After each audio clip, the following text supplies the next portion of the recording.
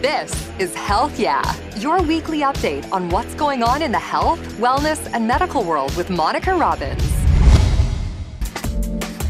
It doesn't care who you are, where you live, or how much money you make.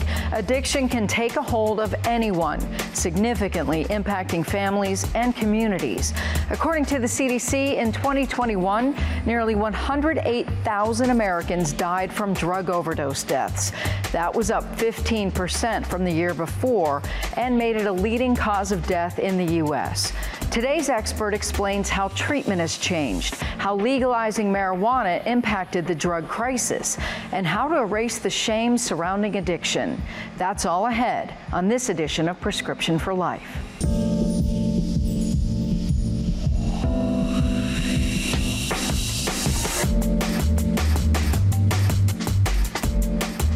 Thank you so much for joining us. I'm Monica Robbins. This is a topic that carries so much guilt and shame for many. Alcohol or drug addiction, also known as substance use disorder. It's a chronic disease of the brain that can happen to anyone, like any other chronic disease, such as heart disease, cancer, or diabetes. Since 1999, more than 1 million Americans have died from overdose deaths, according to the Centers for Disease Control and Prevention, and our expert from the Cleveland Clinic sheds light on addiction, the stigma, and ways to get help. But first, for some people struggling with an addiction, it all started with a prescription medication. Take a look. I was young. I got prescribed ibuprofen for an oral surgery that I had. Aaron Mark's story echoes thousands. But for me, it was kind of like grabbed hold of me. And within a really short period of time, I became addicted to them. But like many, Aaron's addiction escalated. Next thing you know, I'm alone and I'm, IV drug user within a short period of time. Substance use disorders are common. And you're not alone. His friends and family worried. It never hurts to ask someone that you love, how are you doing? I'm worried about you, and I want to talk about something I've noticed. Aaron heard their concern, and when he was ready, had a lifeline. When things really hit bottom, I was able to pick up the phone and call and ask for help. But it can take time. Every single person is different. Every single person responds differently to everything. And when people get engaged with treatment, they tend to do really well. The biggest problem we have is getting people engaged in treatment. But there are efforts to make it easier. This summer, the National 988 Mental Health Helpline opened as a portal to resources. It's a number people can use for substance use disorder problems of any kind or mental illness problems of any kind. If you or a loved one might need help, Dr. Runnels advises keeping a list of local resources and make that first call, even if it's just for information. And I often say to people, take the first next step. It's hard to know where this journey is going to go, but it never hurts to go sit down with someone and just get an assessment. The pandemic showed us a glaring need for more mental health professionals. Telehealth is a convenient option. Virtual health is largely able to accomplish in the world of mental health and substance use disorders a lot of what we could do in person, and it is often a perfectly viable model for a lot of things. But in times of crisis, there's help too. And if your needs are on the more dire side, if they can't wait, almost every provider is figuring out ways to get those people in and prioritize those people. Aaron, now 18 years in recovery, has a wife, a successful career, a strong support network, and uses his experience to help others and beat the stigma. I'm not ashamed of my experience. I don't hide from my experience. Stories like Aaron's are very common. We now know how painkillers containing opioids can be highly addictive. Ohio was one of the worst hit states in the opioid crisis. Our Cleveland Clinic expert shares how the crisis changed medical care, how legalizing marijuana impacted drug use in some states, and of course, how to get help. Joining me now is Dr. David Stream, who is medical director of Cleveland Clinic Lutheran's Alcohol and Drug Recovery Center. Thank you so much for being here. Thanks for having me. So obviously a lot of people are well aware the biggest problem we've faced in the last 2 decades, the opioid epidemic. It's not over, but where are we? Well, it's evolved a lot in the last 10 years. States and also the federal government have made treatment available, much more available than it ever has been. And prescribing of prescription opiates has been curtailed and controlled, and we have a much better understanding of what patients actually benefit from prescription opiates and what patients don't, and also better ways to handle pain besides opiates. A lot of the prescription opiates that were sloshing around in our communities 20 years ago now are gone. But the heroin supply has become increasingly completely replaced with fentanyl, and even the cocaine supply has had fentanyl introduced into it. So now that those two sources seem to be the main source of illicit opiate use. In 2021, unfortunately, over 100,000 people died of opiate overdose, which was about a 10–15% increase over the previous year. So things are getting worse, but the epidemic has changed quite a lot in that time, and in the treatment community, we're focused on responding to that. The stigma, has it changed or mellowed some? I think quite a bit. We still have a lot of work to do, though. There are great organizations like Shatterproof that work to reduce stigma, and I know in healthcare organizations, which have struggles with stigma as well, I think we've made a lot of progress. All right, let's talk about a big issue affecting a lot of states. They've made marijuana use recreational. It's on the ballot in November for Ohio. What are some of the things that you hope people understand or realize if marijuana becomes legalized for recreational use in Ohio? Well, first of all, I think that the amount of the active, most arguably dangerous ingredient in cannabis, which is THC, that the amount of that is much higher today that you see whether sold by dealers or by dispensaries. The amount is much higher than we saw 30, 40 years ago. And that means that there are additional risks, particularly risks of psychosis, of developing delusions and hallucinations that don't go away when the effects of the drug go away, and can last an entire person's entire life. So there are risks that are associated with it, and also the risks of things like impairment while driving under the influence of cannabis is a significant problem in a lot of other states that have legalized recreational use. Finally, I think one of the overarching problems that we're all struggling with is when the laws and rules are different in every state.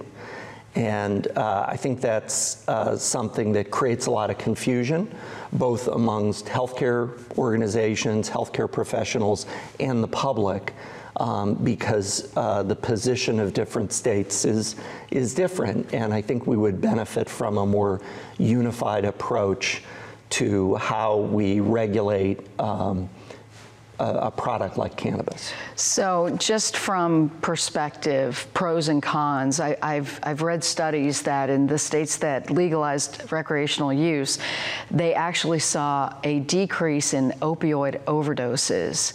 But you're saying, but there are other risks associated too. So what are the things that if voters decide, or another state is considering this, is there anything specific that you want them to bear in mind? I don't think anyone's going to argue that the risk of overdose, the risk of ingesting too much of this substance is higher with cannabis than it is with opiates. I think we can all agree that it is less risky with that specific problem.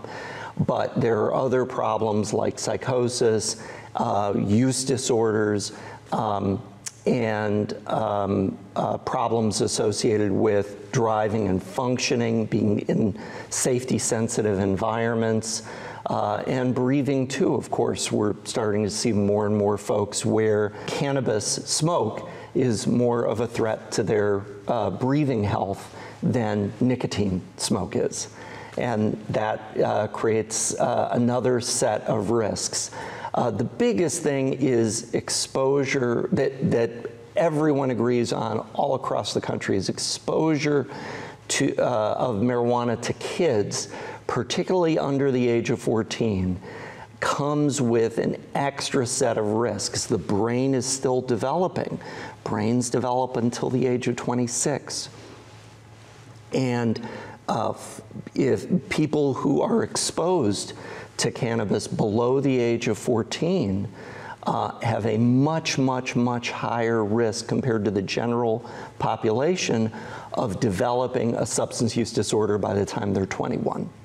So definitely exposure in kids is super important to prevent. A lot of other states that have tried to do this have thought, well, kids report that cannabis is highly available already, so it can't get worse. And then it did. So just because people say, well, this is already something that exists, I think it's important for people to think about, well, could it get worse than it already is? Because I think that was an estimate of the risks in other states that have pursued this path. So for a long period, it's always been considered the gateway drug anyway, and now that it's far more potent than it used to be, is that still the case? And you talked about your concerns about kids smoking it, but you said 21 is, so what's the risk? Like, how many people become addicted to drugs just from marijuana? Well, it's hard to say, and I think it's also important to point out that the term gateway drug, which you used, has a lot of different definitions. It's always been interesting to me that when people use that term, they I think a lot of people have a clear idea of what they mean, but different people have come up with different ideas. So how you define that changes what the numbers are. But we do know that early exposure predicts later problems. That's very clear and consistent. Alcohol, it hasn't gone away either. No, it has not. Has it gotten worse? During the pandemic, yes. I would say it definitely has. In communities with a large presence of mutual help organizations like Alcoholics Anonymous and Recovery Dharma, the availability of help was definitely almost eliminated for the first months or maybe year of the pandemic. In our area in Northeast Ohio, we went from 9 virtual 12-step meetings available throughout the entire area to now we have over 250. So smart people devoted to taking the message and bringing it to people in the way that at the time that we could receive it. And of course, all of those meetings are still going on now. Plus, we've been able to bring back in-person meetings. So a lot of the support services are coming back now. Plus, we're taking what we learned in the pandemic and keeping that as well. And so all of that together makes virtual addiction treatment plus hospital-based and residential and in-person outpatient. I think it makes it more available and accessible to people now than it's ever been. Getting people help is one thing. Convincing someone they need help is another. Your advice to families who may be dealing with a family member who is struggling with this, but you know, pardon the phrase, but hasn't hit the rock bottom yet. What do you do? Well, I think there's a lot of, again, great resources online. And I think that the thing to remember is that, first of all, when you're someone who loves someone with a substance use disorder, that you, the first thing you got to do is take care of yourself and make sure that you're in a healthy, safe, good place so that you can, again, bring that message and communicate to that person what their substance use, what impact that's having on themselves, what you see, and also on maybe the family, on their job, all those sorts of things. And physicians and therapists can be very, very helpful with that as well. I think that there's a lot of great books available as well on talking to people with substance use disorders. Have we learned anything? Has treatment changed in any way due to the influx from the pandemic and the opioid epidemic alone? Have we learned, has treatment changed, or is it still pretty standard? Well, I think there's three things that I've seen change a lot in the 20 years I've been in practice, which has coincided certainly with the opiate epidemic. The first thing is that through the development of different interviewing techniques with patients, first of all, treatment is much, much, much less confrontational. There's, I think, a widespread acceptance that confrontation doesn't work and just generates more resistance. So being more collaborative with patients and helping them to explore why they continue to use the substance and what effect that's having on them, positive and negative, and whether they are motivated to make a change, that generates a tremendous amount of motivational improvement. The second thing is the availability of medication treatment. So there's been a very widespread expansion of availability of medication treatment, particularly for alcohol use disorder and opiate use disorder.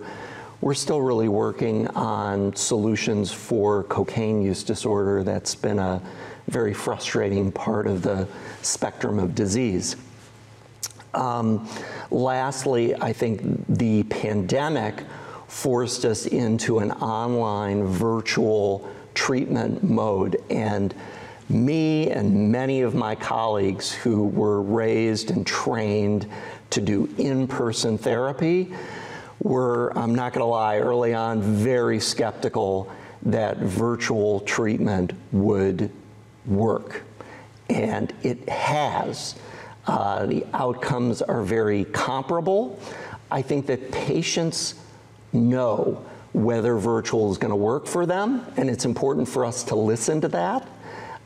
Because for those folks, you can't just cram people into virtual or in person and expect that to work for everyone.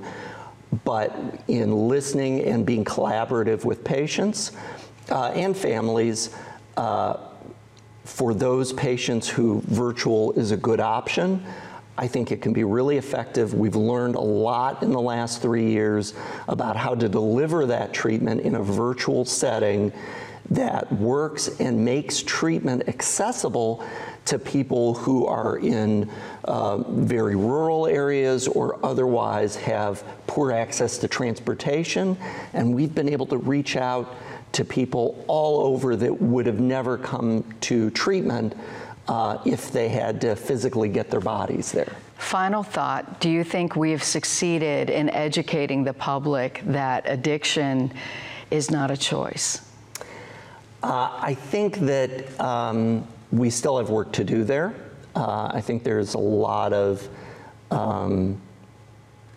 I think individuals, you know, it's the kind of thing that you have to do person by person.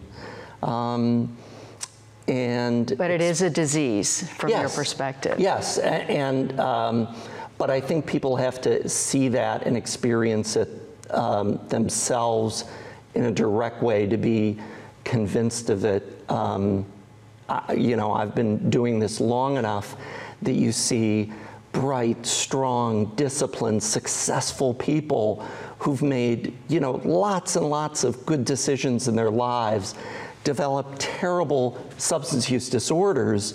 And of course, some of them have experienced terrible damage to their lives because of it.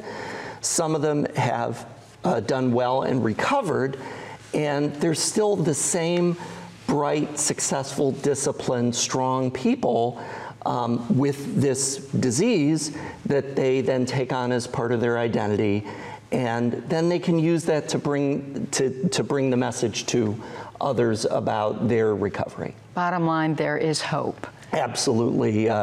Hope gets me out of bed and brings me to the office every day to see who's going to change their lives today.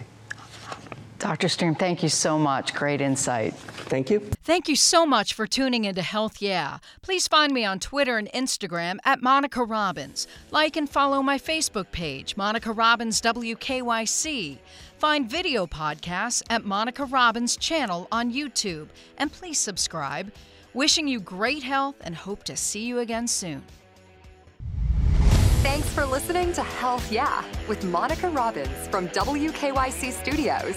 Subscribe now so you never miss an update. And find more on everything you heard here on WKYC.com and on the WKYC app.